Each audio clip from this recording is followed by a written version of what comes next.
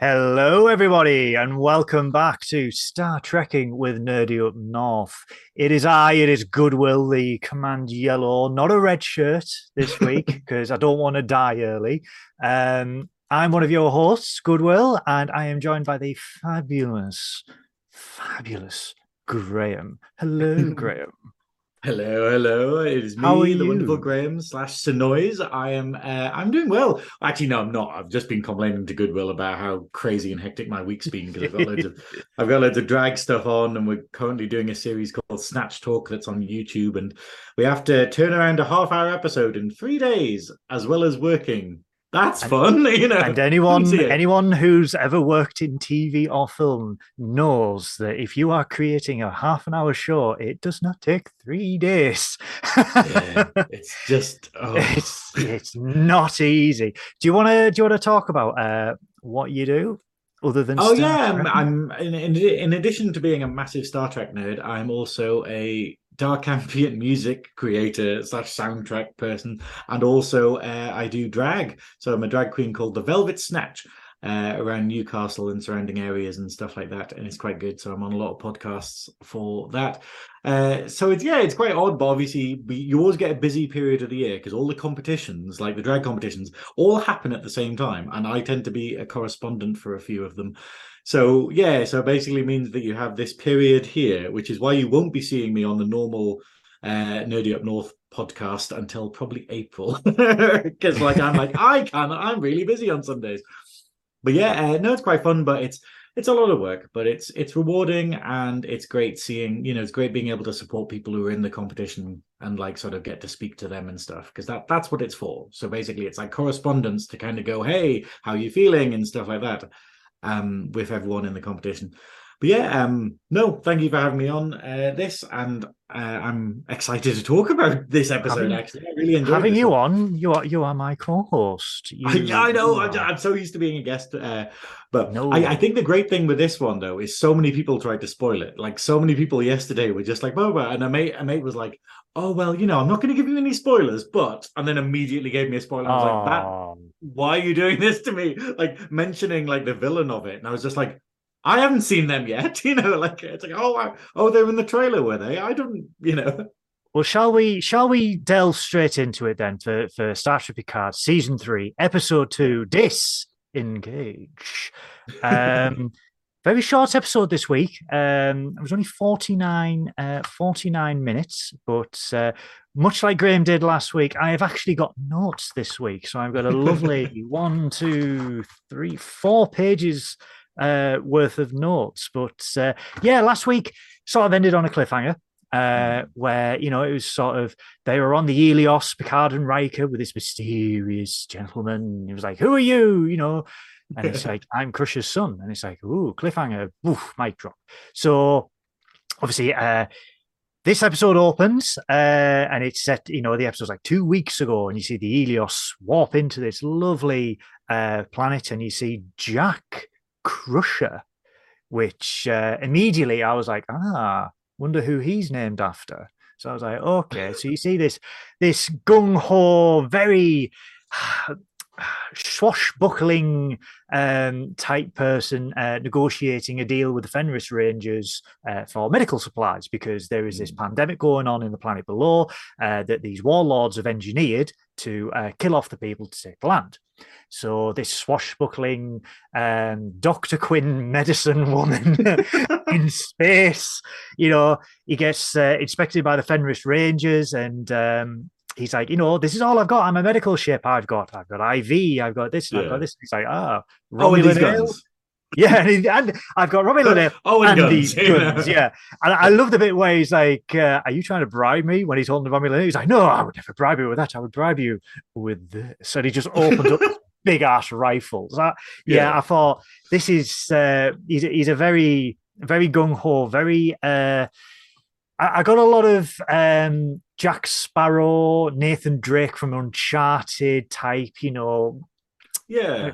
very, very, like I said, swashbuckling and just happy go lucky person from that. And then obviously it zoomed back to present day where Well, I they're quite liked fucked. it though, where yeah, but I quite liked it where when he was having the negotiation with them, he was like going, "Hey, we can sell weapons to both sides and make a profit, and then sort of like Yeah. let them kill each other." And you're like, that's a lot like in the DS9 episode where Quark does that exact thing, where Quark becomes a weapons dealer and whatnot. And then he's kind of going like, "Hey, we could make double the money if we actually armed both sides." And they're like, "Why didn't we think of this?" Like what a great Yeah, idea. And it's yeah, horrible, but at the same time. the rules of acquisition. War is good for business, and the other rule of acquisition, that peace is good for business. So I did like the little twist at the end of that scene where it's like the Fenris Rangers tips off to the woman Yeah. that they've found Jack Crusher. And then obviously it goes back to present day where Picard, Riker, and Jack are on the Helios, and they're facing off against this ginormous ship in front of them. And, things are starting to get dire, and they're saying, Beverly's life support pod is running out of power. The life support's failing. And, what are we going to do? We've got no engines. We've got no this. We've got no this. And Picard goes back to old Picard from the Next Generation. He's like, let's open a dialogue. Let's hail them. Let's talk it out. Let's find out what they want. And let's do this. And then Jack, being this sort of like no nonsense, he's like, computer tactical analysis, and it's just basically da da da da da. You fucked, mate.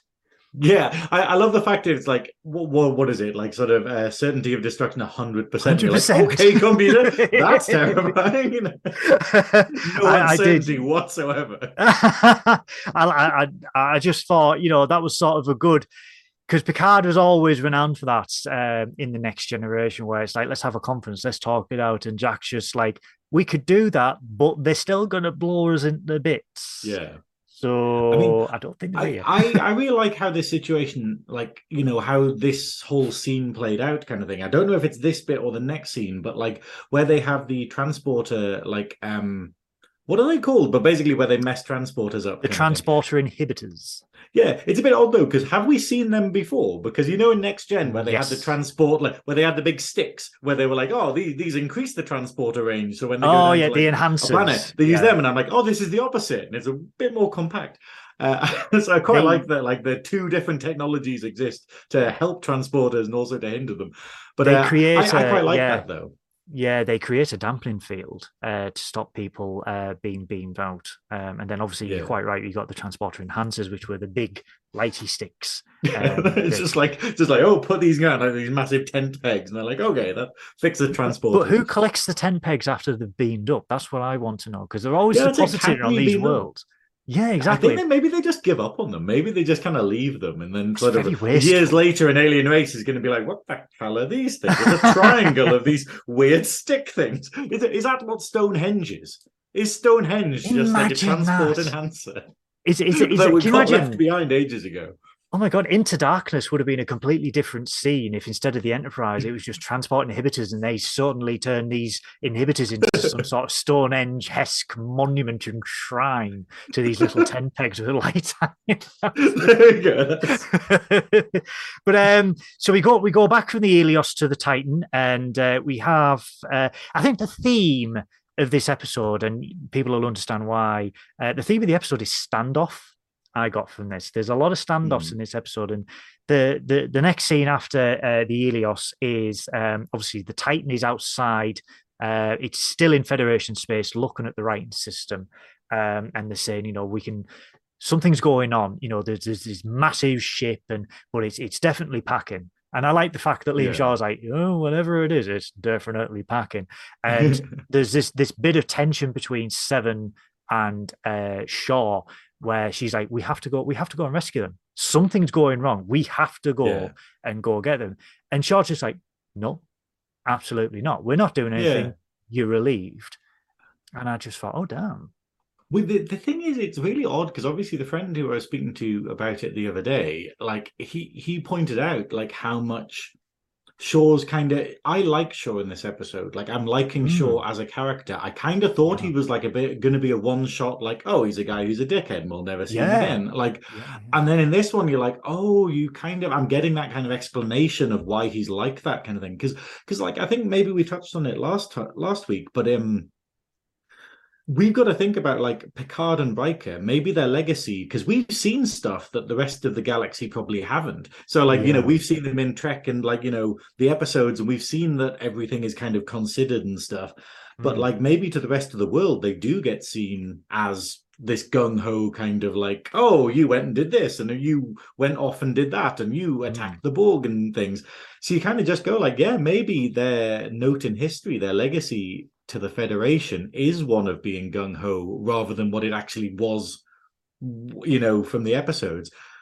So I kind of sympathize with him a bit, kind of thing. And also in the recap at the beginning, I loved how sharp it was. They just cut it, so it literally got like, oh yeah, we're going to go to the writing system. No, and it's like, Oh, I okay, love right, that. okay, they've summed that scene up fairly well. But I love I that. really Yeah. like him putting it in context, and like Seven putting it in context to him though, being like, hey, do you want to be the reason why two legends died? Like, and Yeah. I think she deals with it like really well and obviously wins him over. Yeah. But then, yeah, like obviously, yeah, I like it. I'm understanding him as a character now, and I think that gives him a lot more depth than characters we've seen previously in Picard.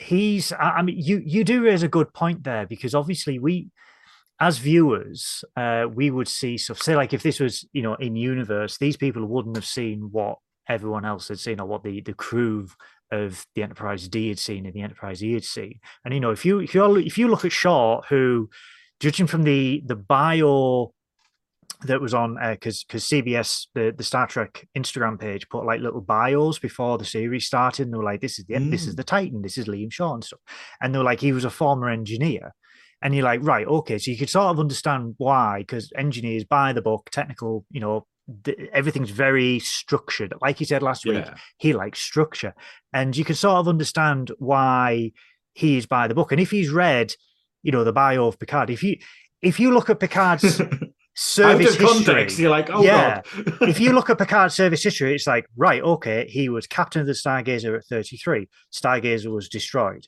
Okay, he was captain of the Enterprise D for 7 years. Enterprise D destroyed. Okay, he was captain of the Enterprise E. He rammed the fucking ship into another ship. And you're like, oh, so Yeah. you Also, can the sort of Picard understand. maneuver, the Yeah. Picard maneuver, which is one of the Yeah. craziest things that you can kind of do in a battle, kind of thing. And also, like the fact that even in his academy days, he was like a wild child who got like had to have a heart replaced because he, kept He picking got fights. stabbed by a Nausicaan. And you're like, Yeah. everyone goes, Captain Kirk. Oh, Captain Kirk was the rebel. He slept with it. And I'm like, no, no, no, no, no. Captain Picard was the unhinged nutcase of Starfleet. Yeah. Kirk was actually really cool, calm, collected. He was Yeah. intelligent. Picard was just so rebellious and off the chain. No I wonder. mean, Starfleet's like profile of him probably isn't going to go like, oh, likes Earl Grey tea and what is it, and likes playing the little flute wearing weird, like playing his little flute and listening to classical music and stuff. And he's just kind of like, yeah, it probably isn't going to mention that, but it doesn't mention how many ships he destroyed. It's going to mention like Yeah. how many fights he got into. But obviously, I mean, continuing on the destroyed ships thing, we go back to the Helios, and it's like, they're saying, right, okay, the Helios, we can't do anything with the Helios. We need to get Beverly into the shuttle. We need to leg it into the shuttle to the Titan. So we hope the Titan's still here. And like not Liam, Jack is preparing it, and then obviously the ship destroys the shuttle. So you're like, oh, there's another ship destroyed. I did like the little note though when it's the exterior scene and he's seeing the debris, that the shuttle call is called Savick. Now, I a didn't little realize that. a little bit of lore for you here, Graham. The original Titan. So there's been three Titans in Hmm. Starfleet. There was one that was commissioned in 2290 and was captained by Captain Savick, who was Hmm. the Savick from The Wrath of Khan, Search for Spock, and The Voyage Home. Right. Yeah. She commanded the original Titan. So it was a little nod to that, but it was also a little nod to Kirstie Alley. Yeah. May she rest in peace. Yeah, so there's been three Titans. So there was the Shangri-La class, and then Riker's the Lunar class, which is obviously built into this one. So there was that lovely little nod there. But again, another ship is absolutely bloody destroyed. Picard's reign of insurance claims is never You know what I mean? Yeah, Can to you be fair, imagine? I think he's challenging the Dominion for the amount of ships that he's destroyed. Like, It's insane when you take a step back and you're like, oh damn, yeah, he actually has like destroyed quite a lot. And they what pissed me off is like they gave Sydney LaForge stick in the first episode. Crash LaForge, you crashed two shuttles. yeah, She should have popped back and said, hang on a minute, yeah. Hang Stargazer, on. Enterprise D, Enterprise E. Away, lads, you fucked up way more than I have. But I know there's that's no the money. horrible thing about rank, though. It's the fact that even if you're right, you're still not allowed to. Like that would be Oh, I totally out of know. place. But But I so then mean, obviously we go back to Metalis Prime. hmm. Shout out to Terry, you egotistical little mink shoe for naming a whole planet after yourself. And we go back to Raffi on the Lasarina, um, reading the news report about the recruiting station being destroyed, 117 people dead. And a handler just basically saying, stand down. We know who it is. And she's like, oh, wait. Because it's Hmm.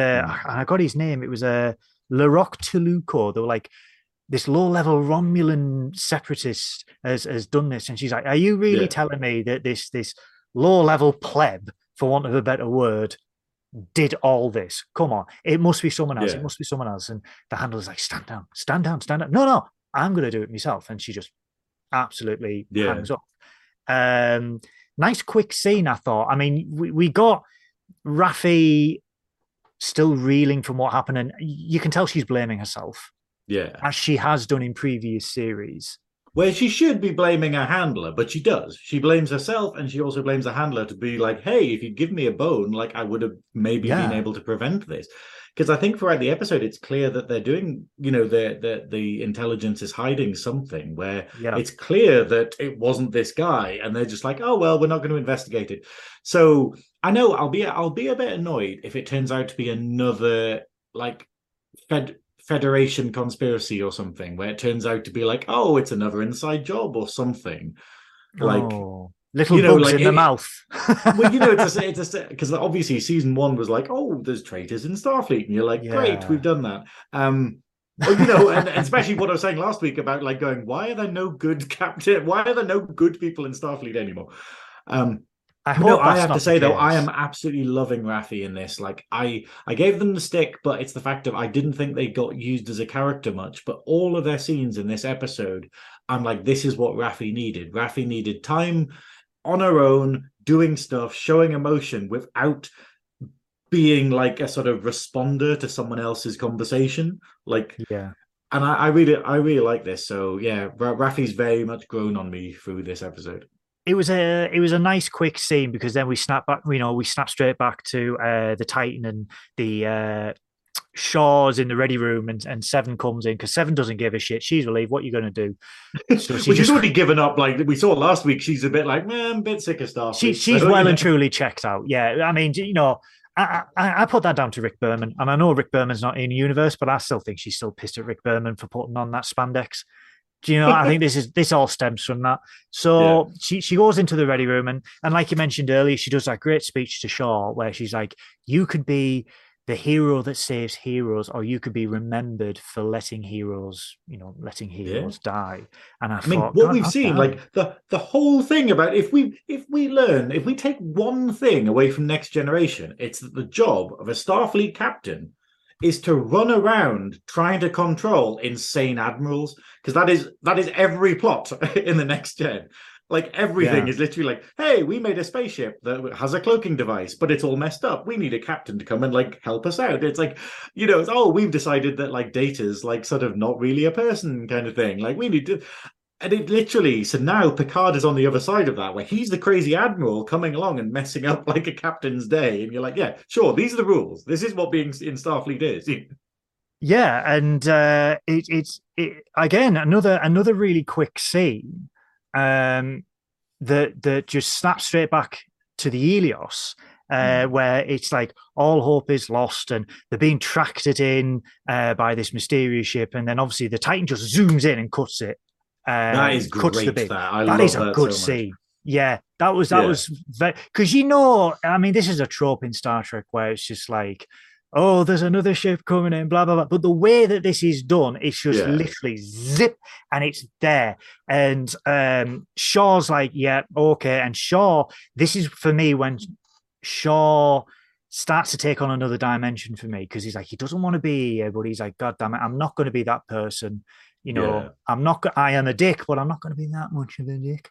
So they do the analysis and they try and beam them up with. They've got those transport inhibitors, and Picard's just like, oh fuck it, just shoots them.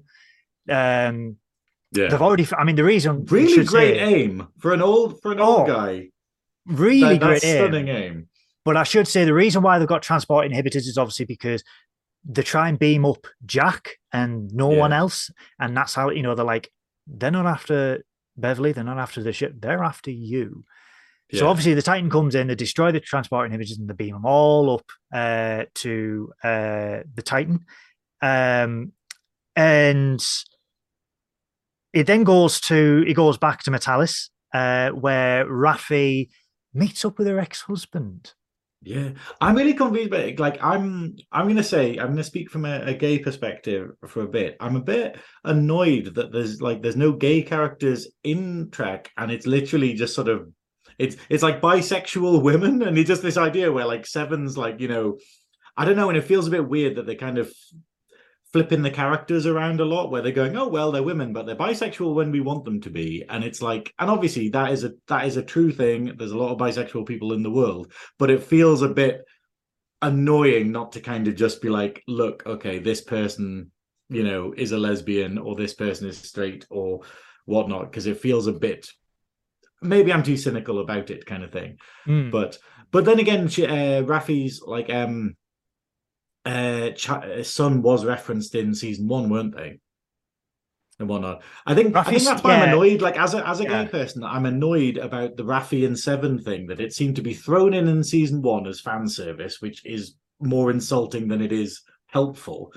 Uh, and then obviously they kind of did some stuff with it in two, and then they've forgotten about it in this one, and they're like, oh yeah, by the way, here's your husband and kid, and we're going to go pursue that kind of thing. But I got a bit annoyed with this scene though, because it's one of those ones where I don't get why he gives her a bizarre choice. Like he gives her like a weird choice, and you're like, no, no, you could do both. Like, you know, It's, yeah, I it's, mean, where he's like, okay, I can either tell you where what's his name, Sneed is, or mm, you can ask me to speak to your son for you. And it's like, you could do both though. Like, getting Sneed is saving the world and like doing this whole mm. thing, and then it feels like a weird thing to It do. was a very, it was a very weird. I mean, I love that we get a little bit of background with Raffi, and we meet the ex-husband. But yeah, it's like she's not even lying on this. She's like, look, I work for Starfleet Intelligence. There is Yeah, this threat. And, bearing in mind that this is still what, District 6, and then District 7 literally had a fucking building yeah, dropped on it. The cake is a lie. This is real, dropped on it.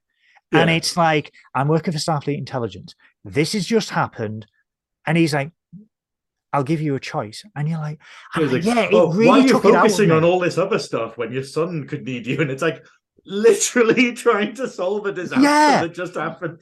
And it's like, and I feel like it could have been changed to say, do you not understand what has just happened could happen again? Because we don't know who has got this. They could literally dump anything on anyone at any given time. And he's like, Yeah. well, I could either take you to the Ferengi or I could take you to your son. And I Yeah, I mean, thought, I yeah, I kind of get the idea that he's asking her to give up Starfleet. He's kind of going, "Hey, let someone else do it," and like like, oh, you can't be in this dangerous thing and also like have a relationship with your son. And it's like going, yeah. I don't know. I think it's a weird choice without any sort of preamble to it. And the first time that Mm, we've met this kind of character, mm. but yeah, it didn't sit well with me, I think. So But yeah, she, I, yeah, I she, I love that. I love the scene though. Like, and like I say, I'm loving getting to see a bit more of Raffi as a three-dimensional character. So she makes the decision to obviously have a meeting arranged with Sneed. I love the name. I love the name Sneed. You know, if you want a slimy, sneaky character, why Yeah. don't we just mix them together and call him Sneed? Can you And it's imagine if they just named it like a Ferengi, like Derek or something, or like sort of Derek the Gary, like Ferengi. Gary the Well, Ferengi? You know, he has let's the be lobes for honest. business. It's 2402. It's the year 2402. Why do humans have to have human names? Why do Ferengi have to Yeah, have Ferengi names? Couldn't a Ferengi be called Jempok? You know, a Klingon name. And yeah. there will be a name. There will be a Ferengi called Gary. Somewhere, Gary the Ferengi. Gary the Ferengi is out in the Alpha Quadrant hawking Sluggo Cola. Yes, Um, it's like a Sluggo Cola. But yeah, it was yeah. So that was for me. That was a low point of the episode for me. That I where he made her choose. I thought there was no need for that. yeah, I think that's it. But I will say though, that I'm really enjoying having the Ferengi in it. Like having a Ferengi character because it ties Mm, it so well into the rest of the kind of series. Because you know yes. what we're saying, where we're getting new Star Trek stuff, and then they're like, let's create another race for this, or let's create a new race of things. And you're like, no, you have plenty. You can use these There are well-established things. yeah. So it's We great are actually having a Ferengi character in it, even if he's the only Ferengi we meet in this season. I'm like, cool, tick the box for me. I love it. yeah Although I will we. say though, in the scene where they meet, obviously jumping ahead a bit, like Hmm. I wasn't impressed with his lobes. Those were pretty. Were they smaller lobes than normal? Oh, we'll get to the lobes Yeah. because I do have yes I do have something to raise about the lobes. So Okay. we'll We'll discuss move that when we on. get to it. Yeah. So um, again, straight back to the Titan in the writing system. Titan writing Crichton. Again, standoff.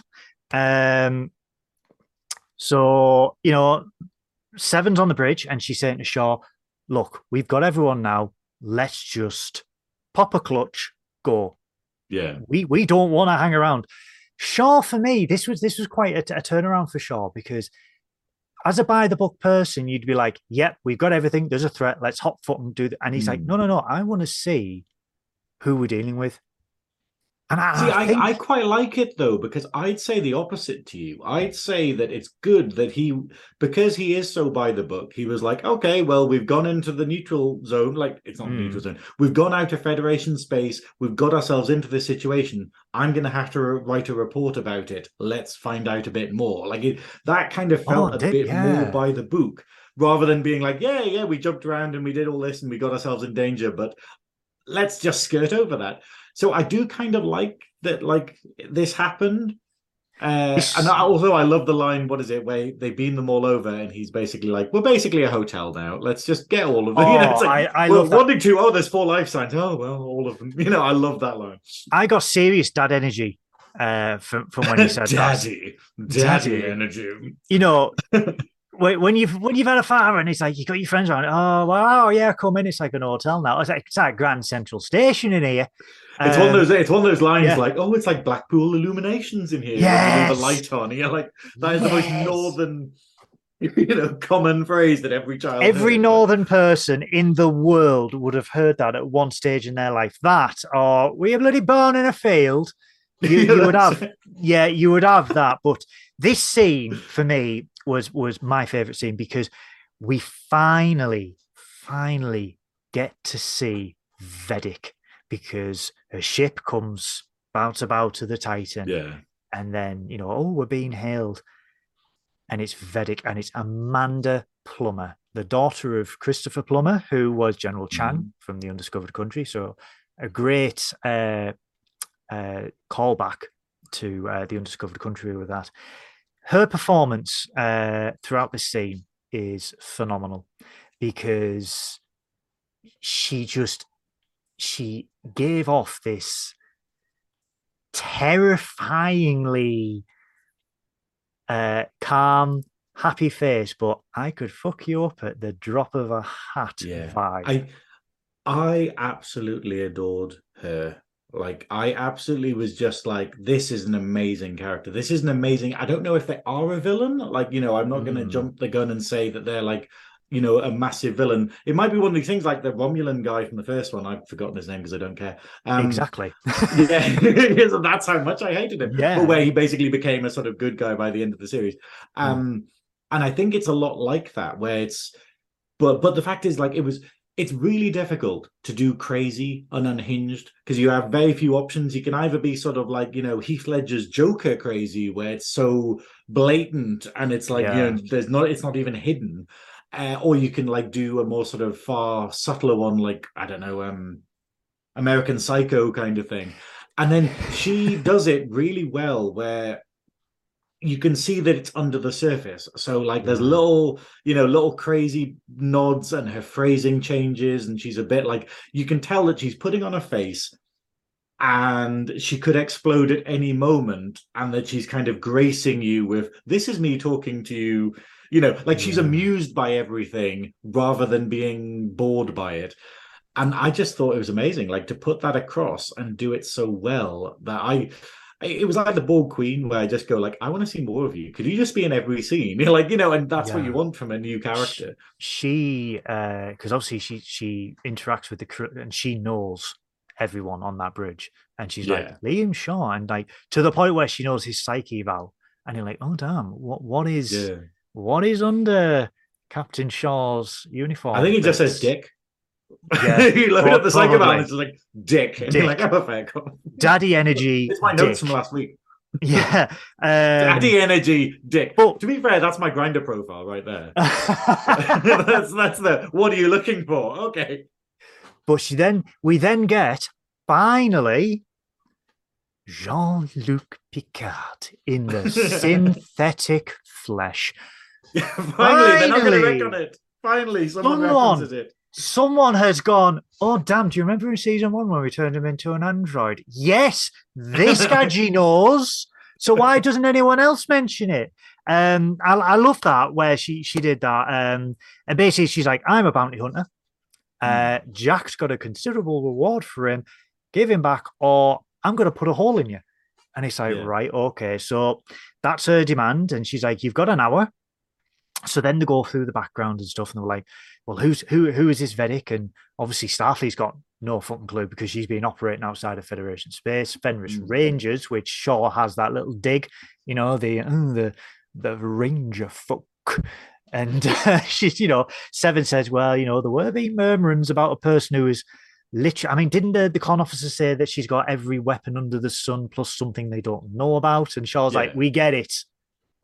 We get it. She's locked, cocked, and ready to rock. We know. I like how ludicrous the ship is. Like, considering, like, in DS9 you have like the Defiant, where it's basically they gave it so many weapons that it just doesn't really function as a ship very well. It's like that's why they didn't ship make on loads steroids. yeah, Yeah. because they were like, hey, this kind of isn't really good at a lot of stuff, but it's got a lot of guns on it. And you just go like, hang on. So we're saying that like the Defiant is this, and yet this has more weapons and still seems to function. You're like, it is the most ludicrously overpowered thing. And it's Like how I many hope guns maybe do you they need? explain it. I hope Yeah. maybe they kind of go into whether she's got like a massive crime syndicate, like whether it's like as big as the Orion syndicate or something, to explain how she has this implausible ship. But I mean, like I said, she gives him she gives him an ultimatum, and then she does one of the most badass things where she's like, I'll do something, basically, I'll do something just to show you I'm not bluffing, and literally yeets a starship into the tight. Like, I have never seen that in Star Trek, and I was so bloody impressed where it's like, oh damn, she doesn't even have to fire a gun. She just baseballs a ship yeah, into this ship, and just to see it just yeeted into the Titan and fucked up, I was like, oh damn, she mean business. yeah. And She also absolutely. I absolutely loved LaForge's explanation of it, where he's just going, yeah, my dad basically said that you could always weaponize every aspect of science and physics. And you're like, yeah. Yeah, god damn it, yeah, absolutely, Sydney. But then they find out because they go into the ready room, and Seven goes because Shaw goes to Seven, who is this Jack Crusher? And she pulls up and she goes, hands him a pad. And Riker and Picard are like basically saying to Jack, "We need to know why he wants you. You know why she Mm. wants you. You know this is more than just you now. This is your mother. This is everyone." And then Shaw just basically comes in and says, "He's a con man." So it sort of goes. So in this scene, it's like, all right. So the cliffhanger that he's his son. Maybe that it's not Beverly's son. Maybe he's just a con man that's maybe said to her, "I'm your son from being Yeah. cloned or whatever." Or so it's like, okay, so he's not his son, and he gets arrested, and Seven gets relieved of duty because Shaw's just had enough now. He's like, because Yeah. he like he said to Vedic, I was having a good morning up until now. So again, daddy energy, dick energy, Monday morning energy. Absolutely, I'm on board with this now.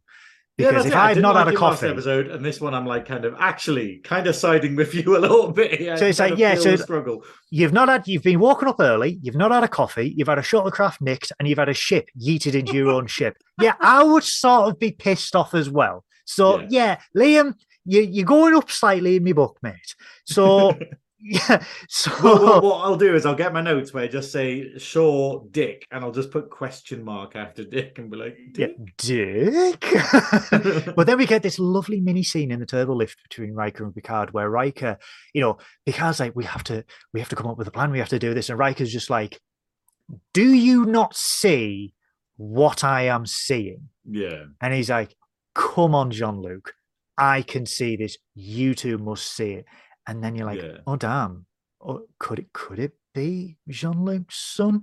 And then move on to obviously the It's kind of interesting because with that like that potential reveal, it did make me go like, actually he is very much like that, because I was kind of going, oh, he's not really, is he really like Picard? And then you think about the previous scenes and you're like, yeah, pretty much. Like if Picard hadn't have had the incident with the Nausicaans, because obviously we've got a whole episode with Q and whatnot yeah. about like Picard was a wild child, and then if he hadn't have had that incident, he wouldn't have Mm. become the tame thing that he ended up being. And it's so weird kind of going, hey, if this is his son, this is basically what he would have been like. He would have been like like Off the chain, swashbuckling adventurer yeah, and seeking that's out kind of fame and what we fortune. see. Yeah. Like, and so that's why the scene with the transport dampeners was so good, because you got to see like, the wild sort of, hey, we can fight this out, we can do something, we can escape, like panicky Mm. kind of thing. And then obviously then Picard actually being like, nope, let's sort this out, right? First things first.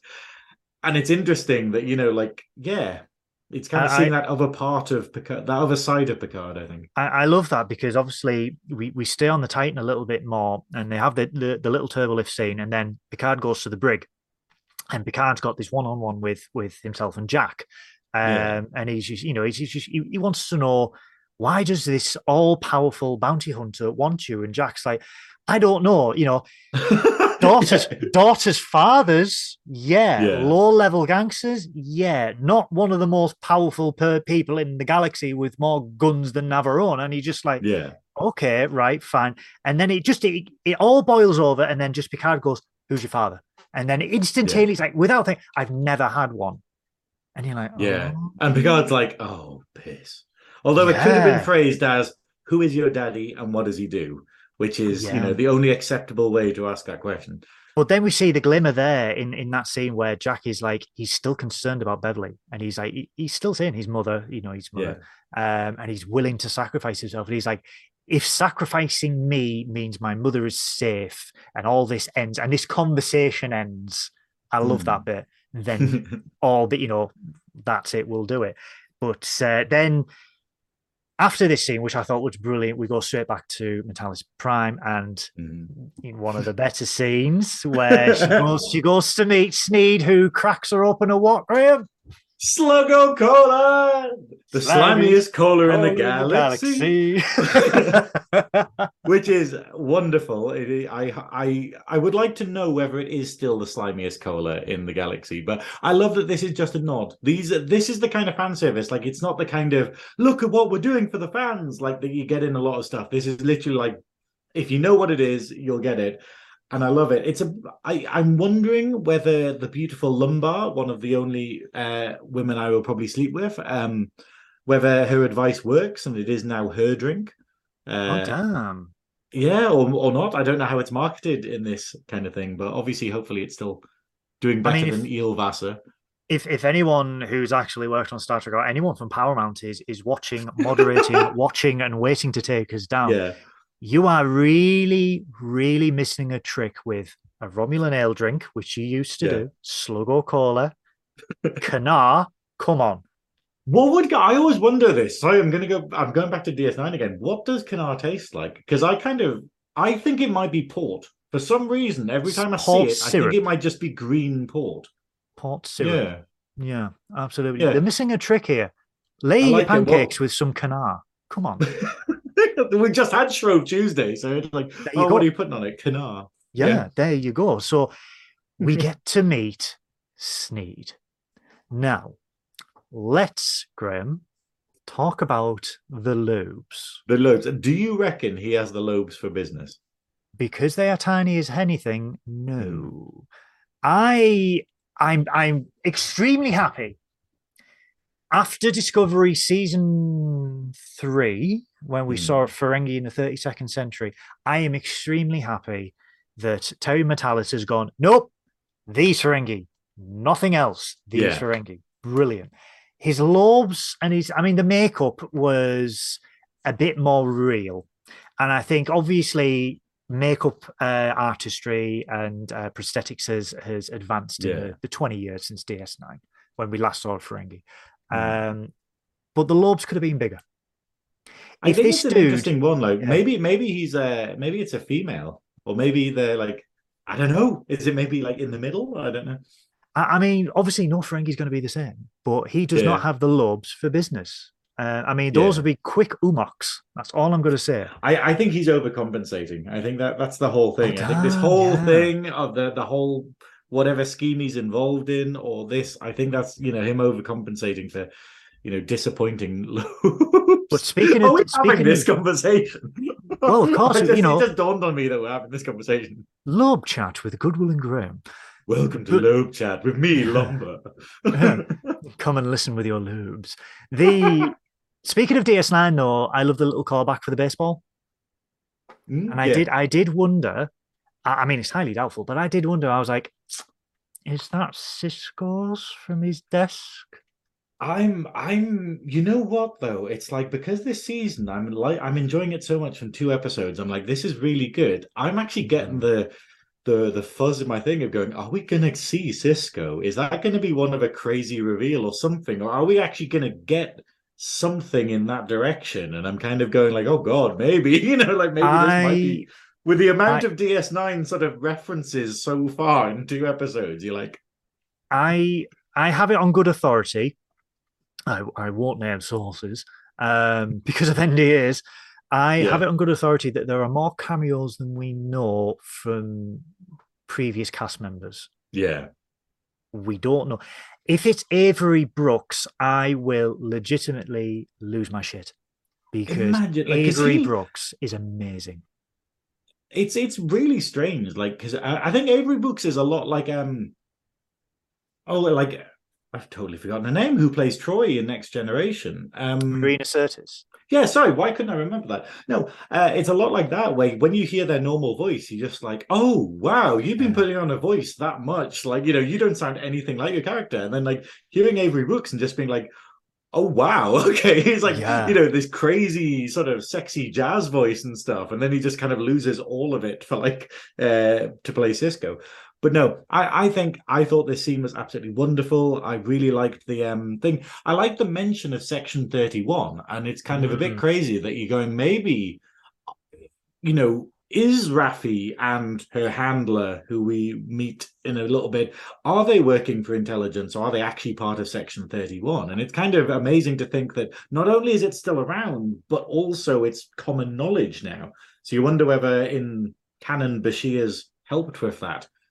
Because Or I is know it one of common the knowledge in plot the threads that he was underworld? left with was basically, oh, he's going to sort of sort Section 31 out. Mm. Is it common knowledge in the underworld, maybe? Because obviously this is Maybe. outside of the Federation. It's just like they need to know their enemies, and Sec 31 would probably be one of their enemies. But yeah, this scene was good. Obviously we had a little baseball and then a fucking grenade just sat casually on a shelf, and you're like, Yeah. dude, disarm, then put it on your shelf. That's all I'm going to say. But then obviously, cracks open a cold slug of colon with the boys. And she's Raffi's there because she wants to know who got this bottle tech, who stole it from Daystrom, because she's like, come on, Luco, he's a low level. He doesn't have the balls to pull this off. Yeah. And Sneed delivers her the ultimatum because he's like, I smell a rat, basically. I think you're Starfleet. You left your husband for Starfleet. You stink of Starfleet. Prove it to me that you are legit. Take this drug. And God damn it, Raffi just goes ahead and does it. Yeah. And I think it's good. And I think also the scene played it the right way, where the scene showed the hesitation. It showed that, oh, this is a big thing. But it's also the idea of, and I quite like it, because obviously in the previous scene, like her ex-husband was basically saying, you need to pay. I got through drugs because I had my son, and that was the sort of like the rock for me. And I kind of like the idea of maybe like work and Starfleet is what's getting Raffi through this. Like Starfleet intelligence is her rock for this. So obviously she's able to do the drugs because she's like, hey, okay, it's for my job. It speaks a lot to me, that, because I think a load of us use work as a crutch to keep busy, so you don't have to think. If you don't have anything else, then work, as we all know, Graham, is we all have it. We all have people in our jobs, kind of thing, where you just go, oh, you have nothing outside of this, and that's why you're such a blowhard, with a lot of stuff, because it's like you do get people where you're just like, oh, you've been in this job for 40 years and you don't want to change anything, or and it's like, oh, you work unpaid, like an extra 4 hours a day. It's like, oh, okay, cool. But then you've got those people. Other things in the world. Yeah, but then you've got those people where obviously to stop themselves from thinking, do just continue to work. I mean, I'm like that. I have a full-time job and I do nerdy up north as well. Because I evidently don't like to be alone with my mind. So I sort of got that. But she takes a drug, and then he calls it, what does he call it? The splicer, where like it feels like you've been taken apart and then dragged back together. And then he asks her, who you're working for. Why would you want to take that? Like, maybe I'm not a big drug user, but it's this idea of just being like sort of, go to a transporter. What? That sounds horrible. If you want to be taken apart and put back together, transporter. That's all you need to do.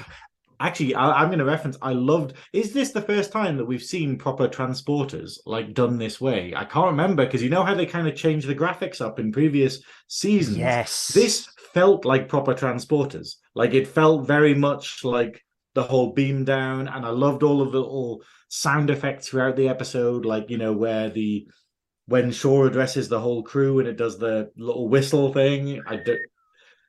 I'm just like going, little nods like that were great. But anyway, so it's so obviously, so she takes the drug and he asks her who you're working for, and she's like, Uko, and he's like, oh, you're a seasoned addict. And then you get the reveal where he's like, well, you can't be working for him because I've got his head in my fridge next to the slug of cola. And you're like, oh damn. So then out of nowhere, we see a blade going through a Romulan or a Vulcan with green blood, and shit's going south. Raffi's getting higher and higher as a kite. She passes out, and all she sees is this silver-head figure, and he's slicing, and poor Sneed, he rests in pieces because his head gets taken off.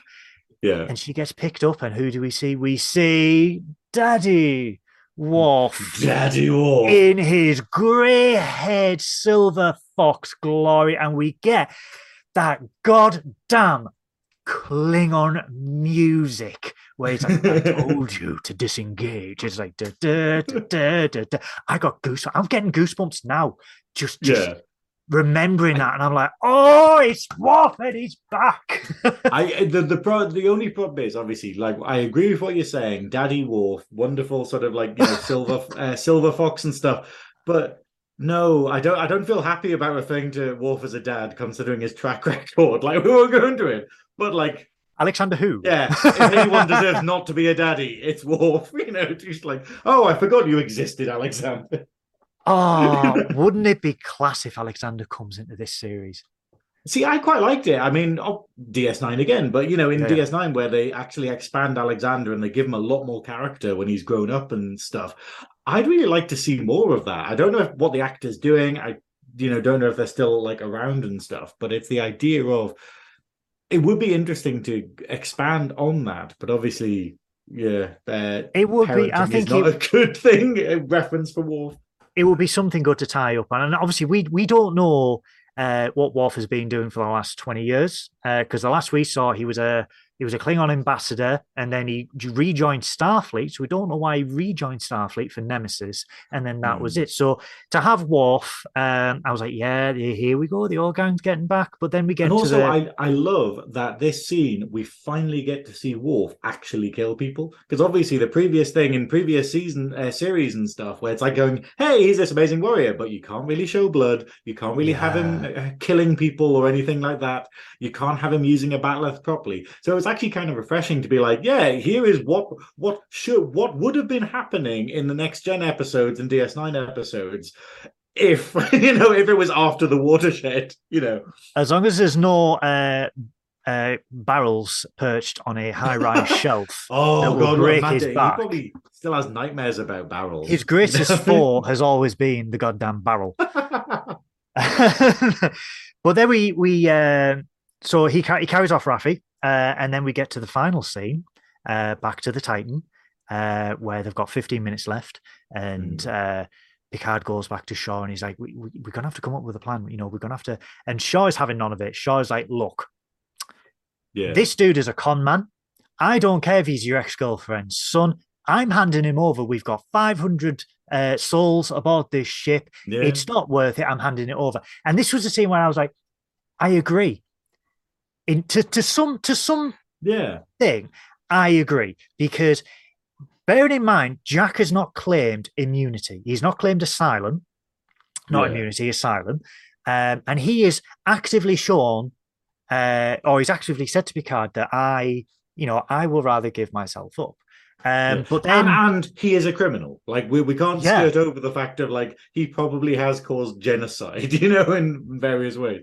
But then we get the communication from Vedic, because Picard is saying before this that saying to Shaw, open a dialogue. He does it again. He's like, open a dialogue. Let's talk. Let's stand down by standing up. And I thought, right, okay, this is next gen Picard. This is what he did. We're getting to see Picard at last after 2 seasons. We're finally going, oh, this feels like Picard. Yeah. So before they can do that, Vedic opens up and she just rattles off this really intimidating speech where she's like, it's been centuries since clocks had a mechanical thing where you got the tick tock, and she's like, if you don't return him, I because her ship's named the Shrike, which is named after... It's really odd because she says Shriek, and I always thought it was Shrike from the way it's spelled. I think it's Shrike, but I think she's got an accent in this. Yeah, I don't know. It's one of those ones where I've like never heard it out loud, so probably. Yeah, but it was how she pronounces it. She was like, "Do you know why I've named it the Shrike? It's because the Shrike is this little bird that doesn't harm or have malice, and only eats when it's hungry, and it'll peck at you, and that's what I'll do with surgical precision. So it attacks you with surgical precision rather than violence, And I'm like, she just riles up. She doesn't give him a time to speak or anything like that. And she's like, if you don't return him, I will peck at you, and I'll do it system by system, and I will take everything that you are and everything that your ship is until you regret not returning him. And then she just cuts off. And then Shaw just goes, oh, so much for standing up then, and just looks at Picard because he's like, where is this famous next gen Picard now, sonny boy? And you're like, oh, damn, because Picard's just absolutely speechless. But then we see Jack break out of his cell, give it the old Glasgow kiss to the security guard. I was like, go on, seafood, Jimmy. And then he's legging it, and then they've got a security breach. And then 7 of 9, she's like, I don't care if I don't have a rank in her pip. I want this and I want that. And they go to find him, and they lock all the shuttles and stuff like that. And 7 corners him in the transport room. And she's like, he's trying to beat him off. He wants to unlock. And Picard goes, he's trying to save us. So he's like, he is sacrificing himself for his mother and us. And then Shaw goes, right, unlock the transporter, because if one person, the needs of the many outweigh the needs of the few. Yeah. So it's that. But then I have. Hold on, I do not mean the higher the fewer. From Alexander's random line from Yeah. Goddamn, Alexander, please don't come back if that's what you're going to come up with. If that's the level I don't understand that. I've watched that episode so many times, and like it's a horrible episode because obviously it's a Luxana Troy being a villain episode where she just kind of comes in and be like, "Hey, I've ruined everything for everyone. That's my character." But yeah, come on, Luxana. But the higher the fewer. But we have this, for me. And I know I said my favorite scene was when Vedic comes in, but this scene, this 30 seconds that plays out, and I want to discuss this with you. Crusher comes onto the bridge because Riker's gone down to sick bay and he's gone. How is she? She's like, oh well, she had some arterial bleeding, but we don't. Got a hole in her. She's still got a hole in her, and she's heavily sedated. And Riker's like, nope, Red Bull straight in the neck. Time to make a walk. Time to make a walk. But we have this wonderful scene, and all props to everyone who did this scene, where Shaw has ordered the unlocking of the transporter so Jack can beam off. Crusher comes onto the bridge with the aid of Riker, doesn't say a word, but makes eye contact with Picard. And I want to get your opinion on this. I feel we had more information in those few seconds with the eye contact between Picard and Crusher than we had about Jack at all throughout the episode, because not telepathically, but he's looking at her and going, is he my son? And she's looking at him going, yes. And then he just goes, belay that, blah, blah, blah, blah, and Shaw's go, what the fuck are you belay? It's my son. And I just want to... I love that Shaw's just like, oh, piss. Like he's just like, oh, well, okay, right. I want to get your opinion on that, because I just thought that little scene between them both. I thought it was absolutely beautiful. I'm kind of annoyed in a way because they're obviously paying her by the word because she doesn't say anything in this entire episode. They're like, okay, cool. Like we'll give you 50 quid if you just sort of stumble onto the bridge and look forward. But gotta find ways around, be like, oh, well, we've got the whole next gen cast here. Bloody hell, this is gonna cost us. But like, money saving expert. But no, I absolutely loved it. Like it was the problem was I was kind of going, yay, cool, we get to see her speak, and then she didn't, so I was a bit annoyed. But at the same time, it worked perfectly. It was so beautiful. Like just exactly what you're saying, where the words weren't needed. But also the idea of at what point did they fuck? At what point, like when was their time after? I will get to that. I will get to that. Hold on. I have a theory. Charts, I have a yes. You can turn to a whiteboard in the background and be like, I've calculated when they fucked. I have a pull down anatomical diagram. No.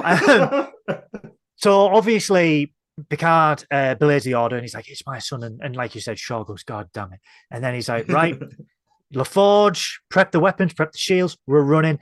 And then you just get that little shoulder tap and you're like, Shaw's like, God, that. And this is for me where, excuse the pun, the dick starts to soften. And he's like, yeah. That's never a good thing. It's never a good thing. But it's like, Shaw's like, okay, it's your son. I sort of get it. Yeah.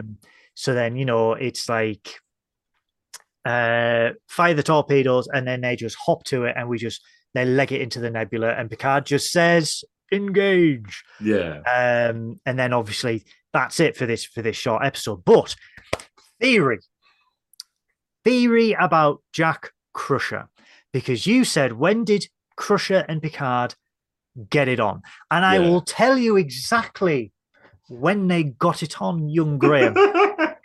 Because Ed Spieler, who plays Jack Crusher, is 34 years old. Now, 34 years ago was 1988. He was born in the middle of 1988.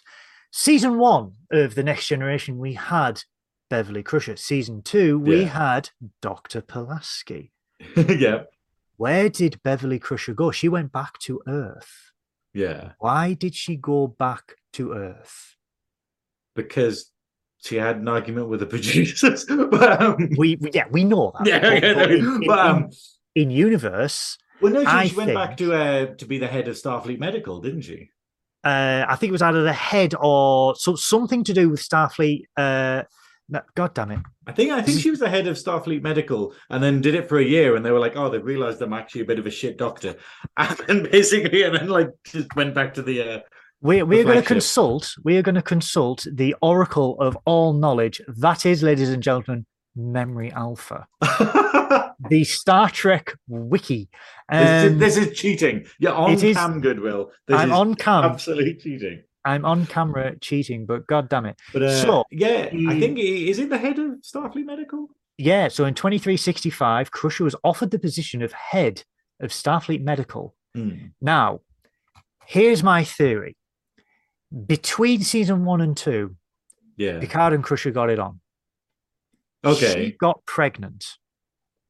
Right. In order to keep it from Wesley Yeah. and Jean-Luc, she took up a position at Starfleet Medical, gave birth, gave Jack maybe to her parents. Yeah. Because she was born on Luna. So she's in the neighborhood, and then came back and said nothing. If this is the case, if this is where they're going with that, that adds a new dimension to Beverly Crusher, who, for me personally, in the 35 years we've had the Next Generation, hasn't had that much of a role in Star Trek. No, really hasn't. Like, I see. I think it's a nice idea, but I don't like it. I think it sort of hurts the character too much because obviously I think the wonderful thing about Next Gen was the slow burn relationship between them, where it was the idea of obviously the sexual tension between them, and also that she's still kind of forgiving him for like letting her husband die in a weird way, and and the same with the relationship with Wesley. But then and it's the fact of I can't imagine them actually having sex in that time period, but I think maybe afterwards. So maybe sort of between the end of Next Gen and the first movie or something. But I assume it happens like after Nemesis, because what's the episode called? Well, I think it's the last episode of TNG or whatever, where it goes into the future.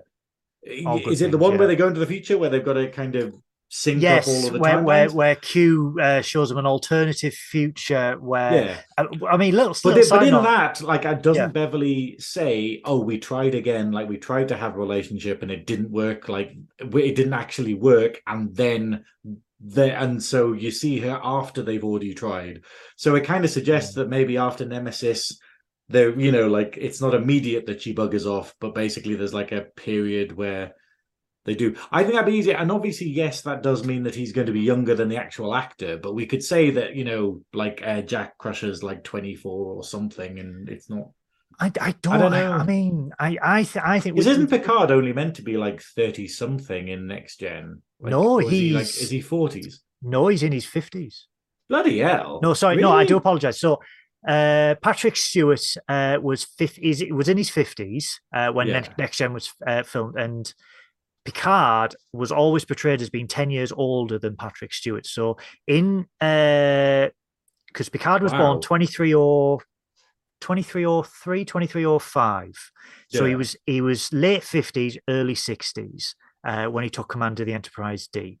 Wow. I always assumed he was like sort of 30 in his head full now. No, in Picard, he's at the moment, if it was 2402, this takes place. And he was, hang on, then that makes less sense about how he's actually managed to have a son, So we're saying that he's probably about 70. Like, if it didn't happen when you're saying it did, then was he like 80 and still managed to, do the business? Well, there's two possibilities. So there's either, I'm going to say 3 and hear me out with a third one. I love literally, we are talking about in great depth about this sex between. Yeah. So obviously the first series episode, The Naked Now, which is a tribute to the original series episode where they get the love drug. They get the love drug, and obviously, and we find out the Data is fully operational and programmed in multiple techniques. God damn it, Tasha. I don't know who I'm more jealous of, to be fair, because Tasha Yar's a hottie, but also Data is, as you say, programmed in multiple forms of. Poor Queen. But so I I think it's either going to be during that time at the Naked Now, but again, it doesn't make sense because she would have had to be pregnant and hide the pregnancy whilst on the starship, Yeah, or they had some sort of uh, romantic affair between yeah. season 1 and 2. She left for Starfleet Medical whilst pregnant, which would sort of tell it because, like I said, Ed Spieler's age is 34, and season 2 started 34 Mm, years ago. So I'm sort for Terry Metalis to get someone to be 34 years old, yeah, be an excellent actor, look like a young Patrick Stewart. Bloody hell! Someone pay the casting director for that because yeah. that is dot on. Or, Once, like you once said, I after Nemesis. once I saw it, I'm gonna give you another theory that I think might be it, that I Okay. think would be great, but it's the fact of um I think he did great. Like I wasn't that keen on him because I'm like, oh, it's another London actor who's like, Mm, sort of, oh, they're being a cheeky chappy, and I'm like, haven't seen yeah. that before. But the fact is that as soon as I started seeing it, I was like, actually, they are acting a lot like Picard. Like like Yeah. in that kind of not the Picard we know, but the Picard that we knew existed and could have existed. But my Young thing Picard pre Nautican is stabbing. yeah, that's it. Like, oh, but that's the thing, though. I'm pretty sure, I can't remember what it was, but I'm pretty sure Jack makes reference to time travel. Like, he makes reference to something that, like, happened, or like, he says it's something not from this galaxy or something. So I wonder if maybe he is actually Mirror Universe, or he is from a future timeline or something where Beverly and Picard did get it on. And that's what's happened. So Oh. basically, Beverly has sort of picked up her orphan from like another universe. And that, obviously that would be a great thing. It would be a great reference to the Mirror Universe in another series. Because obviously oh no, we Yeah, did get it yeah. in Voyager. Yeah, Voyager did have it. And did Enterprise have Mirror Universe? DS9 had Mirror Universe. Voyager A didn't lot. have. They Yeah. really abused the Mirror Universe there. Voyager didn't TNG have Mirror didn't. Universe. Enterprise did in the Mirror No, Darkly. Voyager has it, Does doesn't it? it? Wait, it's got the one where when it's as Janeway and she's got the black gloves, and the only way that they make her Oh, look evil is they give her that black gloves, and was you're like, there that we that go. that was no, that wasn't the Mirror Universe. Oh, What was that it not? was it was where it was 1,000 years into the future. No, it was 700 years into the future, and the doctor's EMH had been triggered because Yeah. it was artifacts in a museum, and it was like obviously with time things get facts and figures get Oh, yeah, you're right. You're and they right. were And like it's she was a tyrannical because it was actually the people that lost the war yeah, interpreted history in their own way, and they said, "Oh, this Janeway, she was a tyrant," and the yeah, warship Voyager, and latex glove Janeway, yeah. still with the coffee mug. I class that as like mirror universe because it's the same kind of thing. But you're right; it isn't actually the mirror Yeah, universe. But no, but I think that might be it. I think it's the idea, and that's where the story's gonna lead us. I think, and that would probably explain Vedic. Varric. Yeah, Vedic. It's so odd that she's called like the same thing as the Bajoran priests, and he's just like, okay, so but with an I guess. A But no, rogue I Bajoran. think that's what it's going to be because I think it might be a bit too complicated to be like, hey, will they, won't they, kind of Scolder and Mully, Mulder and Scully, like, will they, won't they, and then they'll start saying, yeah, they totally fucked between films, and you're like, oh, great, okay, I'm going to propose one more theory for you. we can have a couple of episodes before you propose to me, Goodwill. I mean, like, buy me a drink first. But So one last theory. It's Jack Crusher's clone. oh no. Because we did see Hang the on, isn't Foot that one of Locker. the DS9 episodes where someone makes a clone of themselves just to get it killed? Sorry if I spoiled the third episode of DS9 for Oh anyone yeah, there, but spoiler. Yeah, but I did whatever. because I think that happened 20 years ago, but I did it 30 because years, we Christ. 30 years ago. Yeah, this year, this last January, 30 years DS9. But I do think it's either for me, it's either they boinked between season 1 and 2, and that's Okay, why she left. I yeah, think that would. it didn't need to be explained because we already knew she was doing Starfleet Medical. But if that's an extra layer, okay. He's either a clone of Jack Crusher, Yeah. but again, it's a long shot. Why would she want to clone her husband and then give birth to her husband? Yeah. Or he's mirror universe. He's from another dimension. He's from another universe. Um, we'll see because it's going to play. I think we need to ask the people watching this video. So I think we need to ask them like what they think in the comments. I think they leave a comment when below. Is he mirror universe or something, or when did they boink? They're the main questions. Like, yeah, leave a comment below. Did they boink on the Enterprise D? Yeah. Did she clone her father? What do you think? Between specific episodes, that's how specific I wanted. I want to know like what. Yes, I want star dates. Which episode and which episode did they fuck? I want star dates for when these two got it together. Okay, because I'm sorry that the one thing I loved about that Naked Now episode was he entered sickbay with a little skip. Did he boink after that? Did he boink before the little skip? Yeah. I mean, So, I think it'd be great if it was actually that she did get pregnant and she went like, and she was like, oh, like that's why I had to leave because it got too intense kind of thing. But then I think it makes it complicated. It makes everything a bit more complicated because you would have mentioned, oh, by the way, Jean-Luc, we have a son. And they were telepathically linked in one episode as well. So sort of when Picard was reading her mind, he's literally just climbing through these mountains, and she's like, "Don't tell him he's got a son. Don't tell him he's got a son. Don't think about Jack. Don't think about Jack." I'm excited to find out how they're going to play out this. But on the whole, though, I think it was a brilliant episode. Really enjoyed it. Albeit short, it was quite snappy. I think scenes didn't last as longer than they needed to be. I think it was straight to the point. Raffi scenes were much better than last week's. Yeah, great to see another dimension of Raffi. Liam Shaw, I'm warming to. Anything for you? Any standout? No, I absolutely loved it. And my friend was saying, oh, it's a bit of another slow burn episode. And I'm like, no, this is what I want. I don't want big action scenes. I don't want big explosions. We got enough action in this with like the yeeting of the ship and whatnot, and the the breaking of the tractor beam and stuff like that.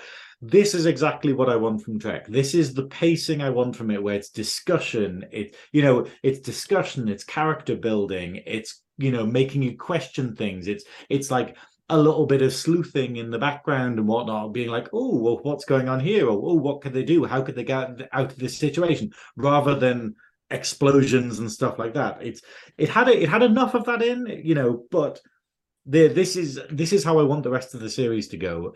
But I'm getting to this point now where I'm getting a bit scared, because this is what we've had in Picard, where you get the first 2 or 3 episodes and then it goes, now let's change it up and do something totally different.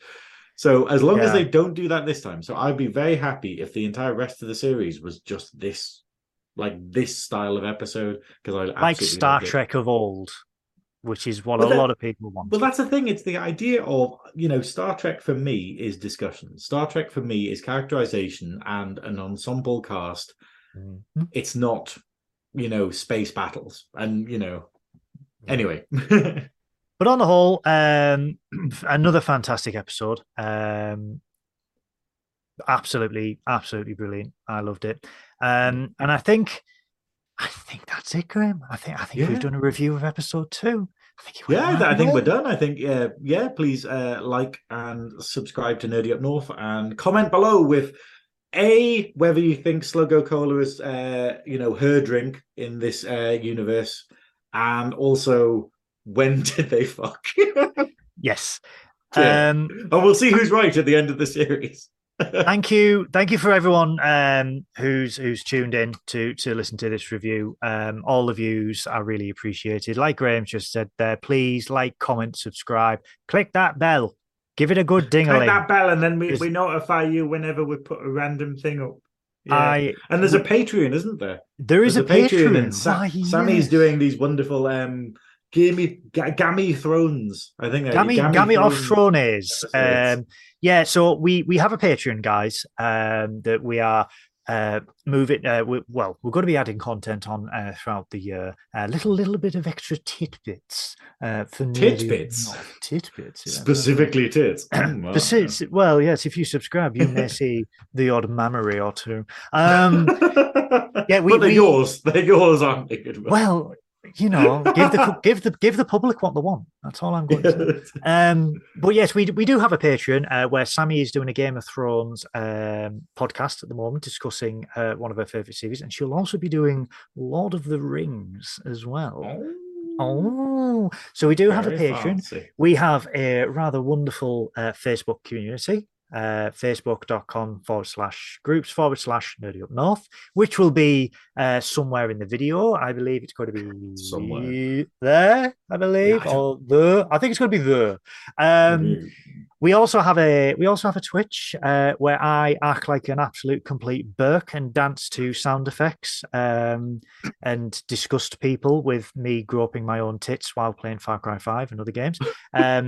Jake is Jake is playing lovely indie games. We do have obviously the podcast every Sunday at 7:30 live with the podcast team and many special guests.